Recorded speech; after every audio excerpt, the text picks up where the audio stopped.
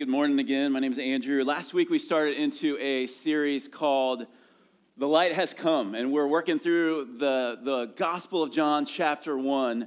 And if you remember, if you were here last week, we worked through the first 5 verses. It says, in the beginning was the Word, and the Word was with God, and the Word was God. And what we saw through those first 5 verses, that the Word is Jesus, and that Jesus is God, come in the flesh. And that ultimately what John 1 is pointing us to is the fact that Jesus is the light of the world, invading our darkness to bring salvation. And kind of as an introduction this week, I want to look at a few verses, 3 verses in John chapter 1. As we continue to look at it, John 1 verses 6 through 8 says this. It says, there was a man sent from God whose name was John. He came as a witness to bear witness about the light. And again, the light is who?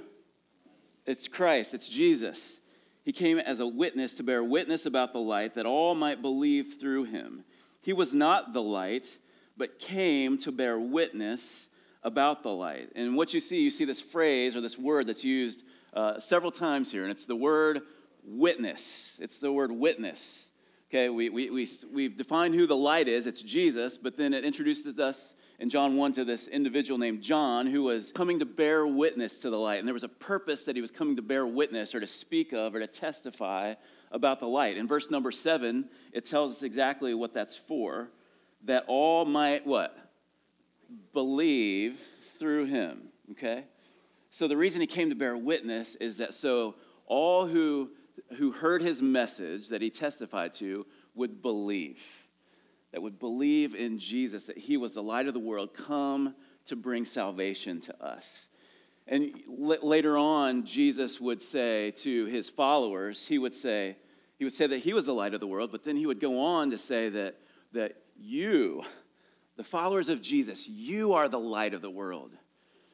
A city on a hill that can't be hid. And you know what he was saying? He was saying, church collectively, the followers of Jesus, you are now the light of the world. You are meant to shine light and to bring to light the person and the work of Jesus.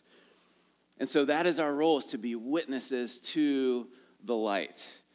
And this morning we get to hear from one of God's servants who is fulfilling this role, just as John did, just as all of us are called to do in bringing the light of the glorious gospel to people. And so I have the great privilege this morning of introducing you not only to Derek Gowdy, who needs no introduction, right? He's one of our own, but to Dr.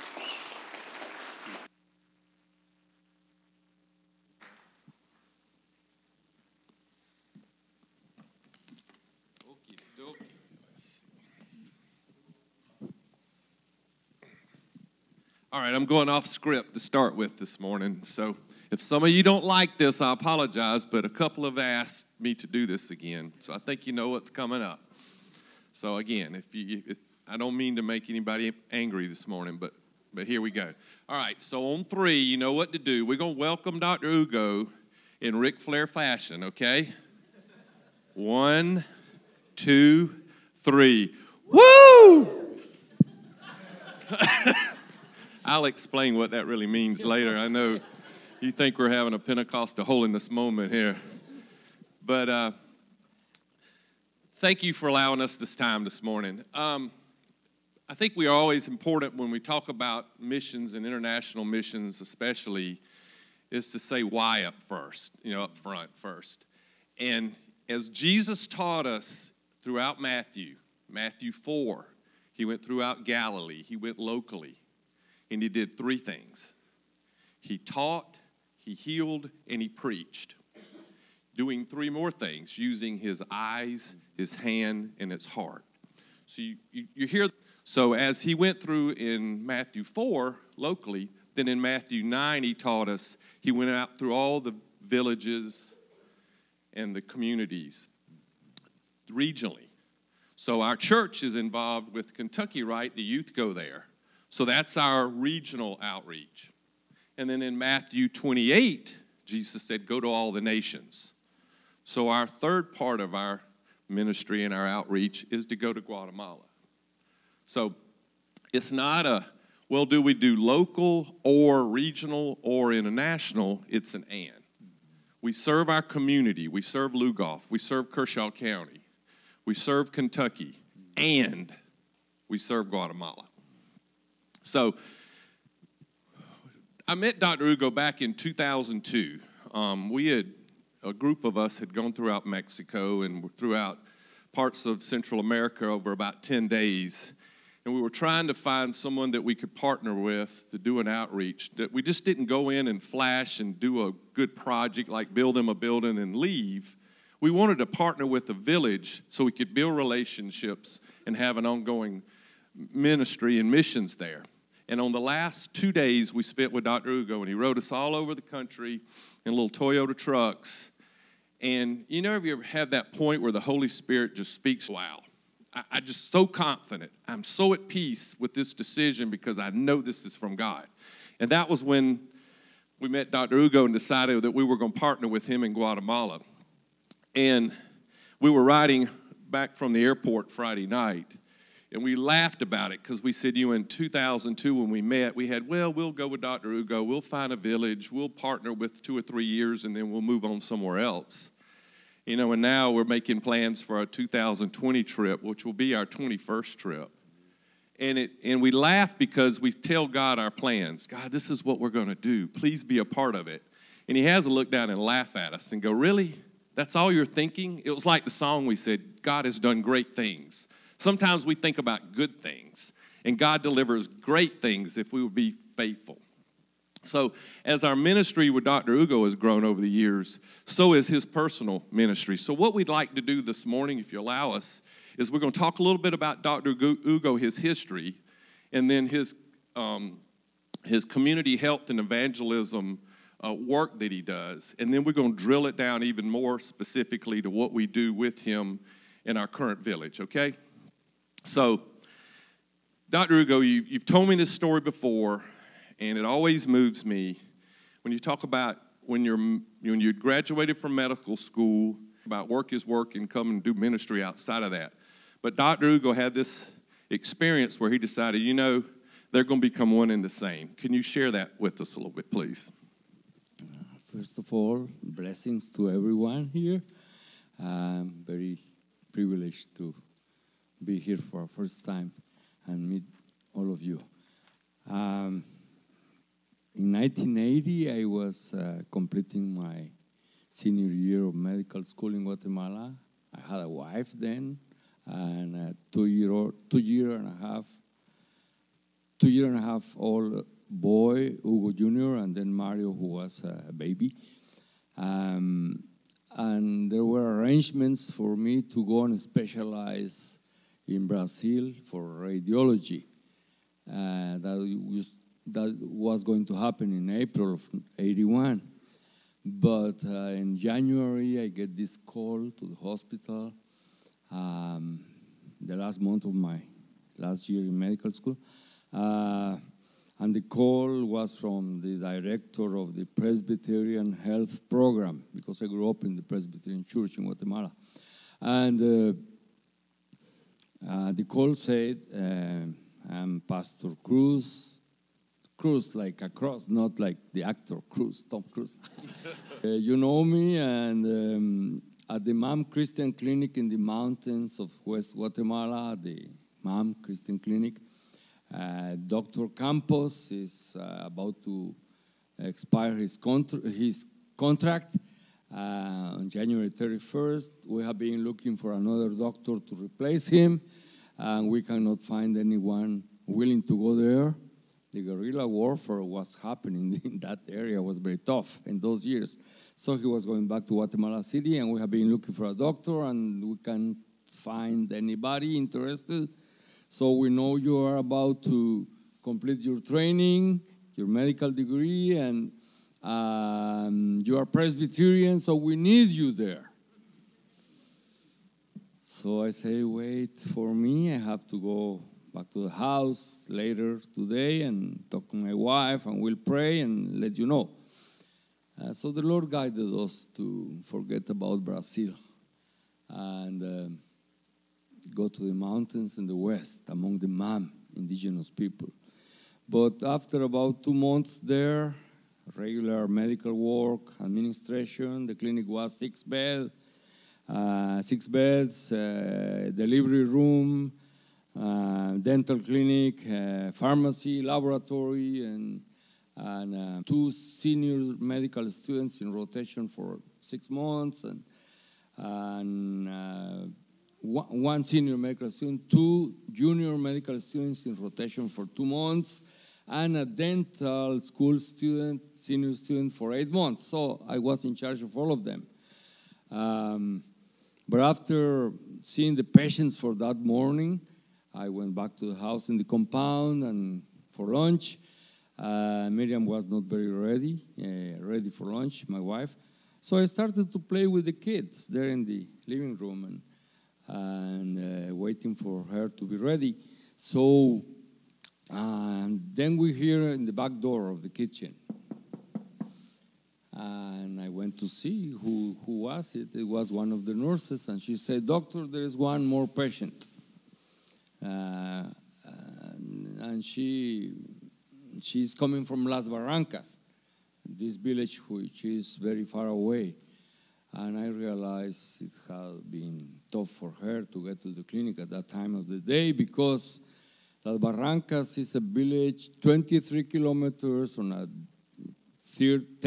tertiary road that there were no buses. Even today, there are no buses going there.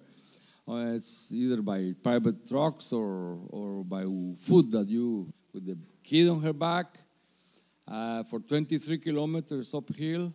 Then she took the bus down to the valley where the clinic was, and she made it to the clinic by noon. So I asked my wife, "Love, how long till lunch?" "I need 10, 15 more minutes," she said. So, okay, I'll be back. I left the kids there with her and went back to the clinic and examining room. And when I walked into the examining room, I see this young ma'am, lady, M-A-M, the native name for that people group.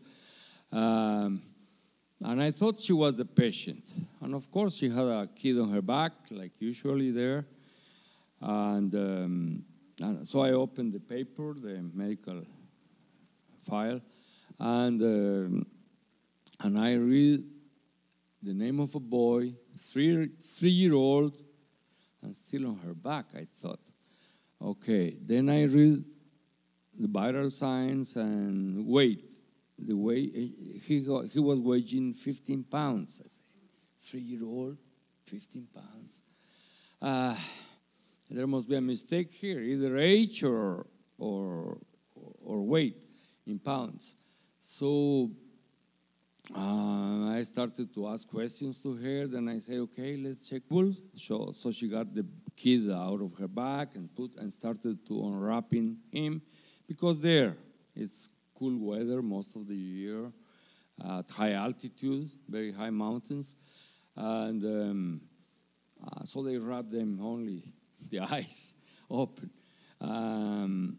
So when she does that, and I see the kid, I was shocked, because I had seen those pictures only in books, only from books. Never during my training I saw any hard case like that.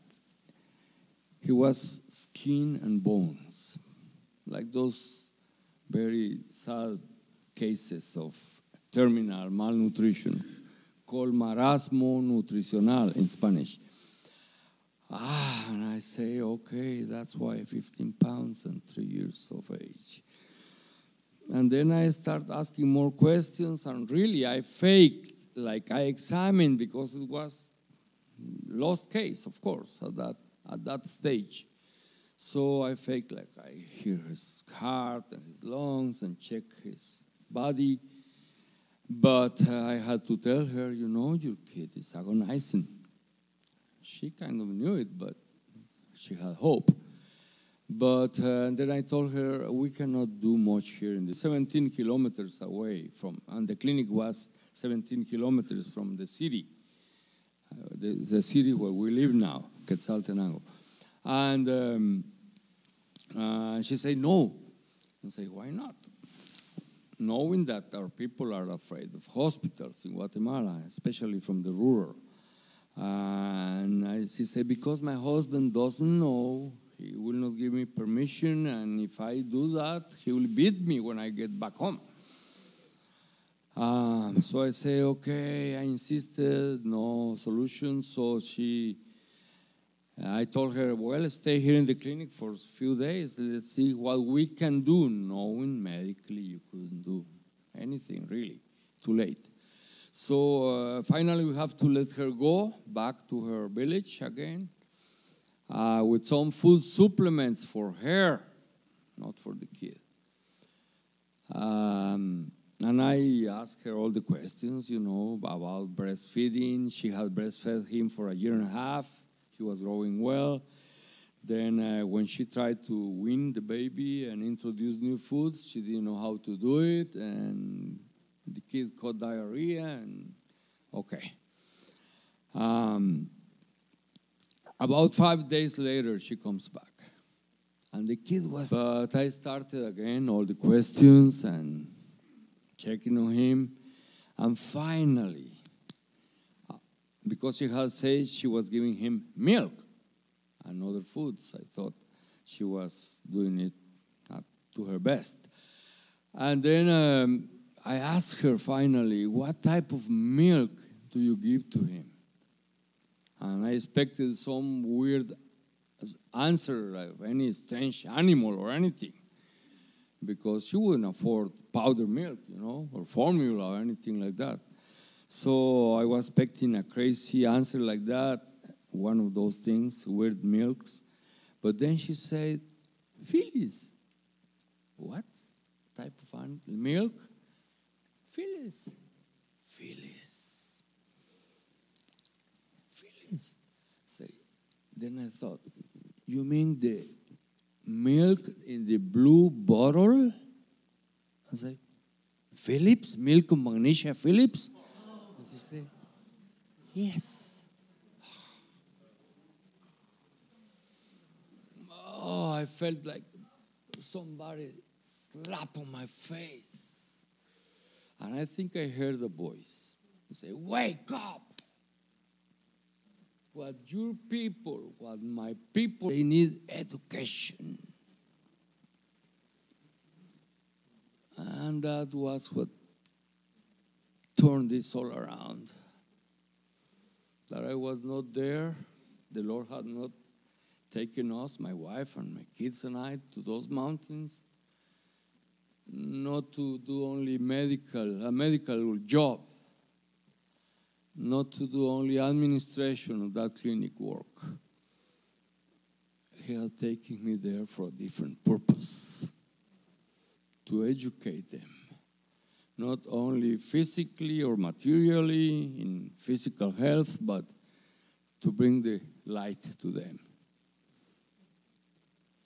to be a witness for his light in the indigenous people of Guatemala.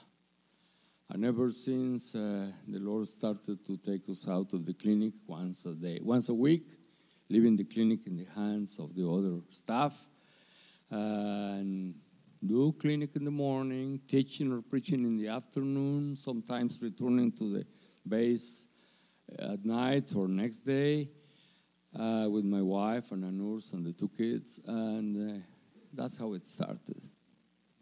Thank you. That story still, I've heard it so many times, and it still moves me. What Andrew has been taking us on a path now as discipling the next generation, and multiplication, not just people, but multiplication of our faith and disciples there. So you talk very much about the need for the training and the education.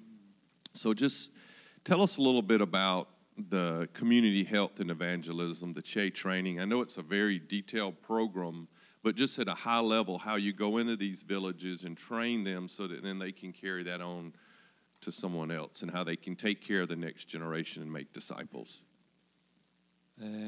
Global CHE Enterprises, the name of the ministry we are running for the last 10 years. We helped co-found it with our current board. And it's only Global CHE Enterprises, that I am the president of, only is one of the 630 organizations in the Global Chain Network, which has become a movement. The Global Chain Network is in 130 countries of the world, open and free countries for the gospel, like Latin America, or most of Latin America, but it's also present in closed countries like Buddhist countries, is in India, and 130 countries in all the continents. The movement is there, with, I said, more than 630 organizations, which is denominations, mission organizations, and Christian NGOs and churches. And we are only one part of that. And our organization, Global Chain Enterprises, is in charge of Mesoamerica, from Mexico through Panama, 8 countries. But the Global Chain Network, the movement, has core values for CHE, for community health evangelism. The core values, the main ones are integration, multiplication, community ownership, and development as a complement to relief. Transformation. So when we say about integration and the spiritual and the physical training, and training of individuals, families, and communities, is taking place all over the world, I say. That integration. When we teach a spiritual lesson, we have to also teach a physical topic. Or if we begin with the physical topic in a village on one given day, there has to be a spiritual lesson. By integration, we mean that, not separating the spiritual and the physical social ministry. And for multiplication, we talk about multiplying not only people and number of followers of Jesus, but multiplying the truth, spiritual and physical truth among the followers and the people. Community ownership. We do not talk only about projects, community projects, but whatever happens at the community level, family level, must be their own work. So we aim to train them to do their own work. Yes, we can facilitate training on the spiritual and physical, but it's not going to be Global Chain Enterprises project, or only Friendship Church project, or so-and-so project. It's the community's project. So it will be for sustainability and maintenance, or whatever the project is that they launch. But that's what we mean by community ownership. We can help them, we can facilitate, but it's their work after you train them. And then I was talking about development and relief. We find a place for retrain them for long-term impact that they can sustain and have and see long-term impact after years, even if we live as a team or as a outreach and move to a different place, they will continue with it and multiply more. So those 4 core values are part of community health evangelism, but if I can summarize it, CHE is an integration, not only combination, but integration of evangelism, discipleship, prevention of disease, and promotion of good health. All of those together,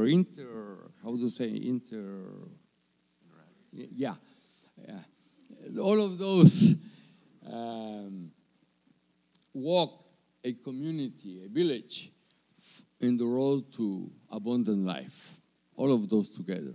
That's what, if I can summarize it. You did good. You did good. Because Dr. Hugo, he's thinking in Spanish and then talking in English. I'm thinking in English. I don't know what I'm talking in. So when you look for me to help you with vocabulary, you're talking to the wrong person.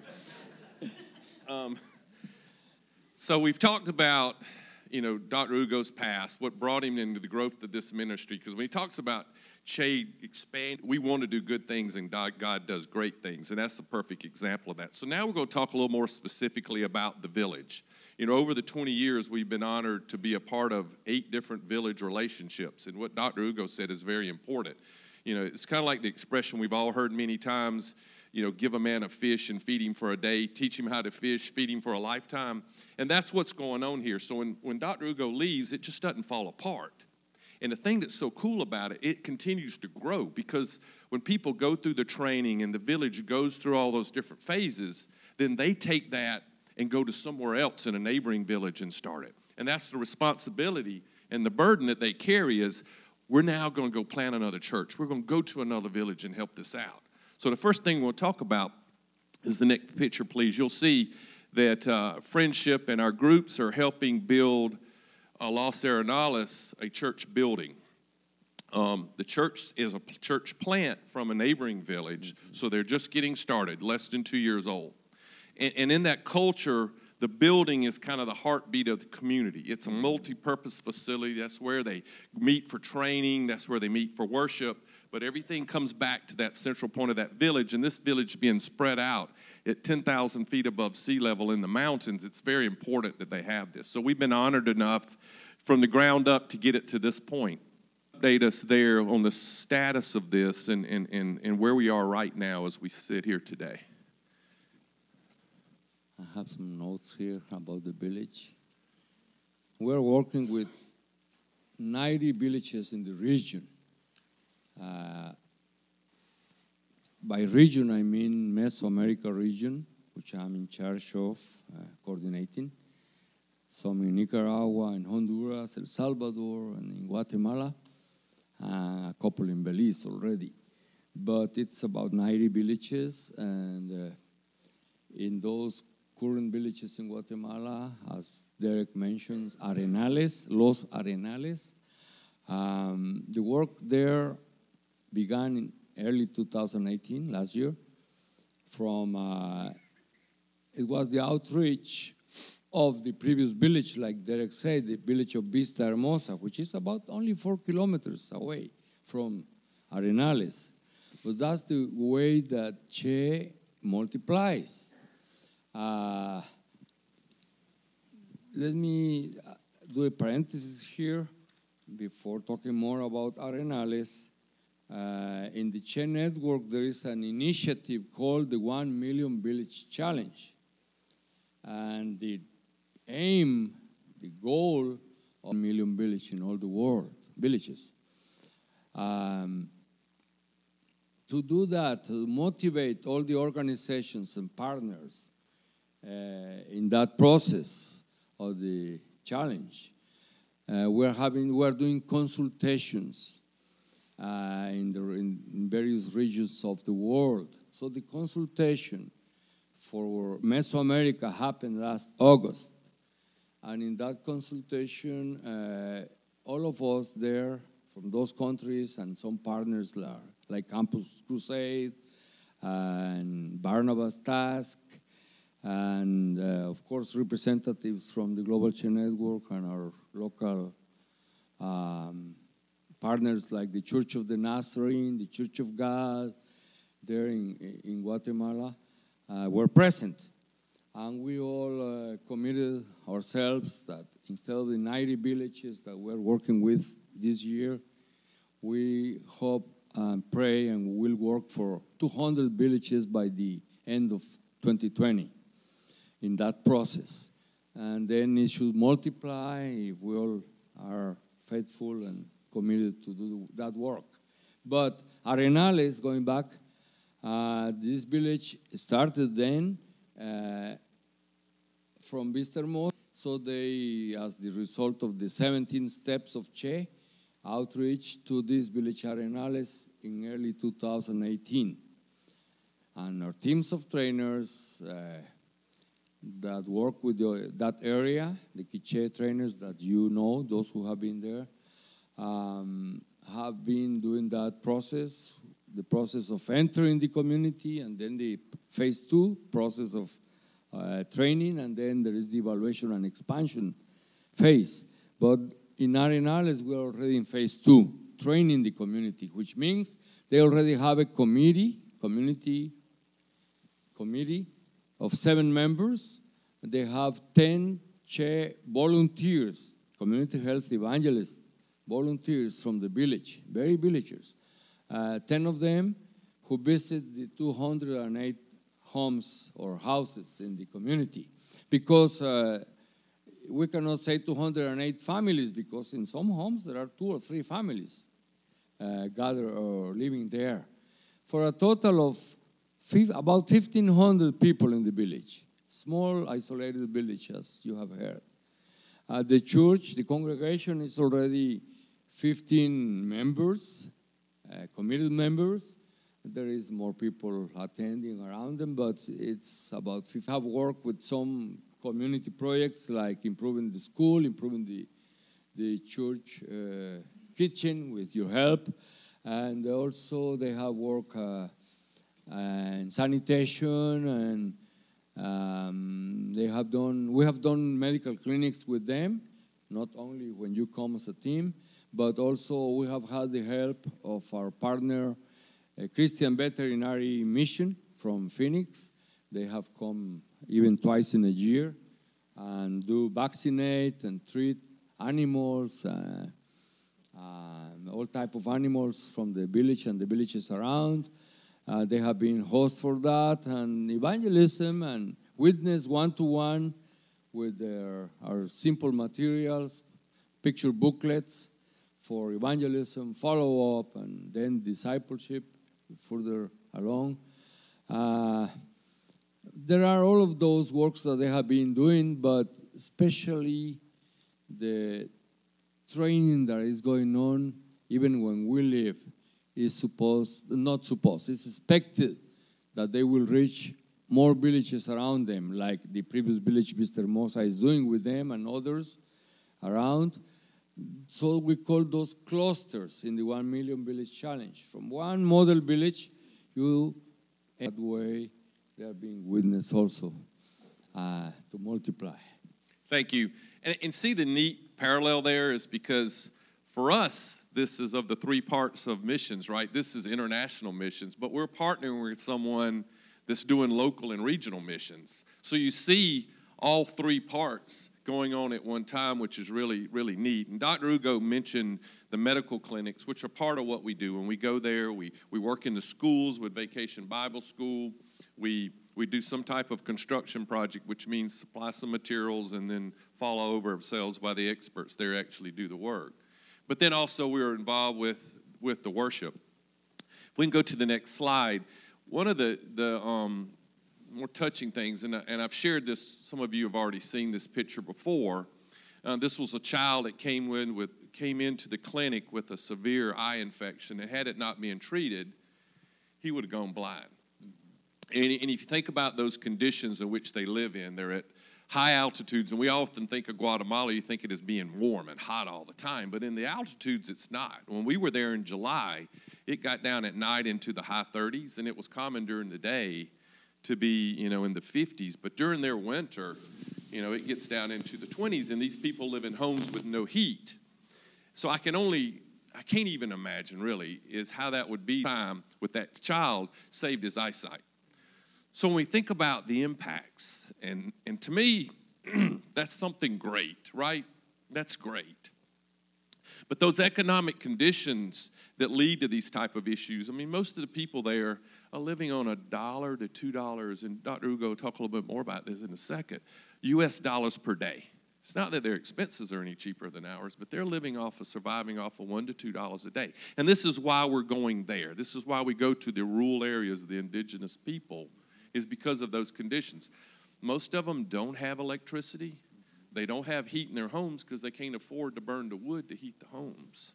So you're raising children, you're getting them ready to go to school, you're trying to motivate them in all those surroundings, right? So Dr. Hugo, if you could just talk a little bit more about the economic conditions that lead to some of these things, such as the life expectancy only being 55 years for those people. Just help us understand a little bit more again locally about what's going on and where we're trying to help. If you visit or check on internet, and you Google like statistics for economic things in Latin America, you will find out that even when you also visit Guatemala and you land Guatemala City to move out of the city and go to our area in the west of Guatemala, you think Guatemala is prosperous, and it seems prosperous on those areas in Guatemala City, but as the further out you go from Guatemala City, you will start to realize the difference, the contrast in that economy. And Derek just mentioned that the United Nations just increased the line of poverty level, and extreme poverty for the third world, from $1 to $1.50 or $2 a day. People living under that are considered in extreme poverty.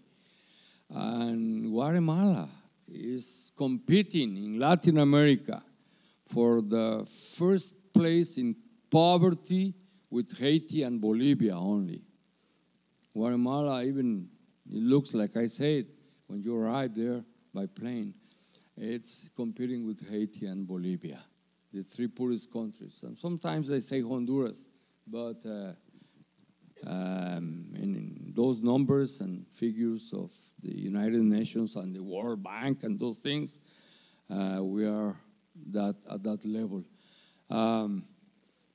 When you 321 million children in Guatemala, in Latin America, by 2030 will be adolescents or becoming young people. That age by 2030. And they are not going to be only 321 million children by then. It's going to be even more. But those children, if there is 30,000 children dying per day from infectious, contagious diseases that can be easily preventable if there was enough prevention, you could decrease those and alleviate those statistics. And if they are living, how many? Let's see. 92% of the children of the world are living under that poverty line of the children of the world, under that poverty line. And if you think then that Arenales is part of that, just think on that percentage in average. Also that they are not only suffering from lack of money, but they are part of the cycle of poverty that includes that vulnerability for children's trafficking, traffic of children for sex exploitation or slavery. They are also vulnerable to abuse of drugs, abuse of substances, drugs, alcohol, which is everyday problem there in our countries. And when you think about that cycle of poverty that needs to be broken, how can that happen? Will it be only giving them money, or only food, or only shelter, or only material things? Well, you realize it's not only that. It means what the Lord told me: education, training. And if chase the non-formal type of education, it's not the academic education, but education for daily life, in the spiritual and the physical, you can help diminish that vulnerability of those children now and for the future if we work in their education. Public school has from first to sixth grade only education offer for them. They don't even complete sixth grades, the 6 years of education. Sometimes the parents are happy that they learn to read and write, 2 or 3 years of schooling, and then they put them to work. They need their labor, of course, but they could do better if we complete elementary school. And then educating them more like junior high school that we intend now to partner with you for that junior high level to offer to those kids will help in long term to decrease that vulnerability. That they won't have to go to the city of Huehuetenango to look for a job in the streets or be vulnerable more. That they don't have to go to Guatemala City anymore. That they won't have to go to Mexico and then the U.S. That will be a big turnout if we can prevent all of that. Because when they come to the U.S. to work, maybe they'll get more money in cash, yes. But the problems left back there with broken homes and all of those have no way of measuring it. Thank you. And for the sake of it, we'll give it over back to Andrew. But at the next picture up there, Dr. Hugo hits on a very important part about education, and you know, it's a sensitive topic, and we don't want to have a political platform up here. That's not what we're trying to do. But immigration and coming to the U.S., what's the solution there? And you hear from someone in Guatemala that the solution is train the people there so that they don't have a reason to leave, that they stay in their country, they support their families. That's the solution. So again, there's just another piece of many parts that we're contributing as a church family to help them. But this picture here was the first village we went to in 2003. And really why I want to end on this slide is because what you see in the background is their school. This village had only existed for 6 months when we got there.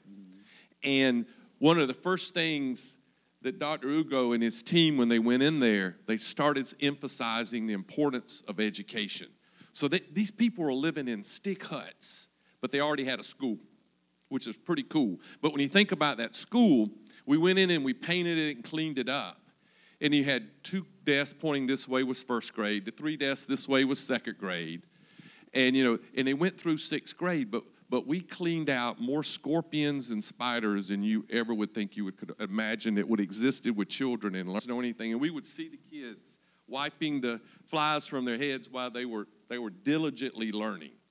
It was a dirt floor building, and previous to that, it was a storage shed for agricultural equipment and pesticides. So I used the word zeal. They had such a zeal and a thirst to learn, and that's what we're going to do as a church body is help them with that.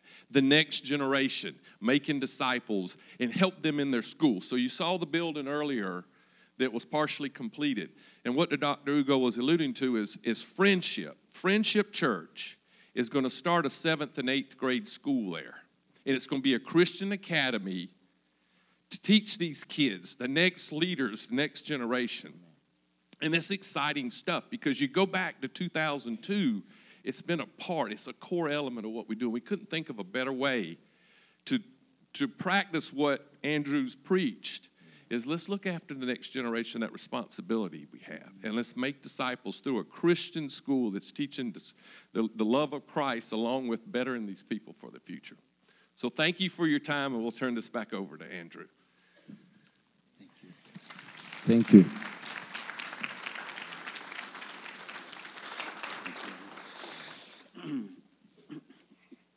You know, Jesus be a light. Not just a light in our community, but to be a light to the nations and to take the light to the nations. And I love what Dr. Hugo is doing and what Che is doing. I believe in what they're doing because I love that word integration because there's this holistic bringing of the light. It's not just the physical. It's not just the spiritual. It's the whole person.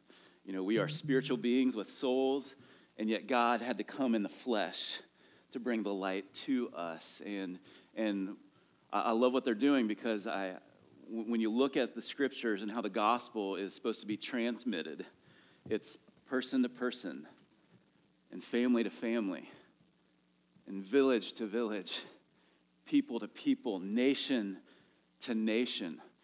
And I remember when, you know, Jesus talked about the kingdom of God, he talked about it as if it was like a seed, right? A small little seed that was planted, but it would germinate and take root, and it would grow, and it would expand, and it would take over, it would grow huge, and that's what the kingdom of God is like. And so I love to see what is going on as the gospel and as Dr. Ugo and these folks are going in and impacting villages, and we see villages transformed, and then those villages taking the light and transforming other communities.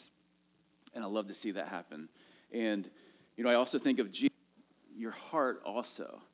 He didn't say where your heart is, you're going to put money towards it. He said, no, where you put your money, where you put your treasure, your heart will follow.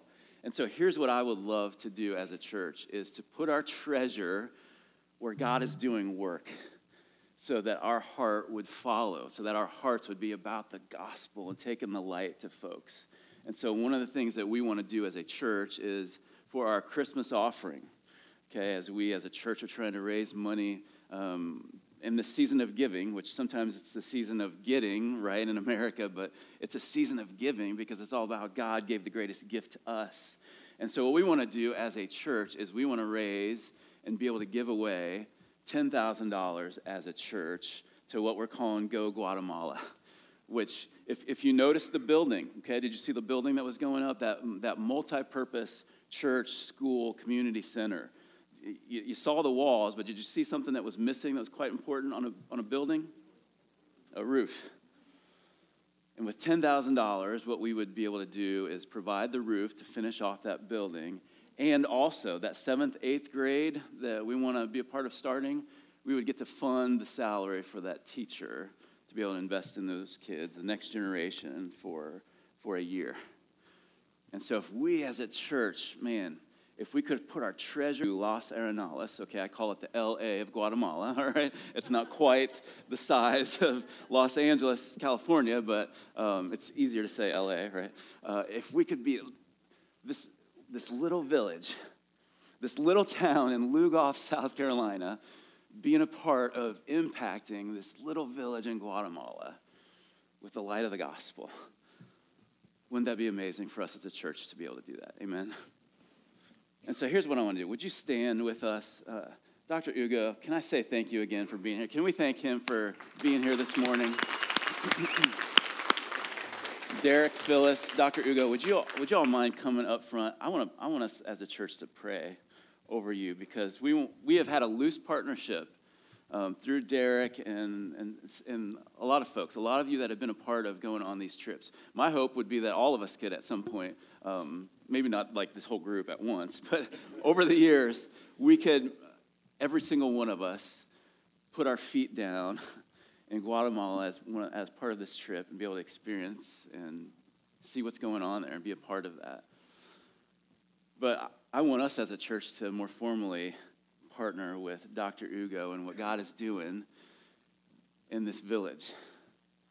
And so would you all mind, can I have some of our leaders and folks, anybody that would want to come down, raise a hand. We want to pray over and bless and send him out to continue on this mission for the sake of the gospel. We want to pray for our involvement in this, amen. And so, Father, this morning we are grateful for all the great things that you are doing through Dr. Ugo, through Che, in this village, throughout Guatemala, throughout the nations. God, you have called us on this mission to take the light to the world, to the ends of the earth. God, because we know that there's coming a day when every tribe and tongue and nation will be around your throne, worshiping you because you are worthy. And God, we want to be a part of the work that you're doing in this part of the world through Dr. Ugo, through Che. And so, God, I pray that, God, as he returns to the work that you've called him to, God, that you would continue to bless him and keep him and use him and bless his family. God, I pray that you would use us as a church to be a blessing. God, like Abraham of old, you have called us and you have blessed us to be a blessing. And so, God, would you use us as a church to provide for these needs? God, that we be a part of the great work that you are doing. So, Lord, we pray that you would put on our hearts the part that we can play. God, that you would use. And so, God, would you use us? God, would you send Dr. Ugo back with your blessing with your hand upon him and his ministry. Would you continue to use him? We pray in Jesus' name. And all God's people said, amen.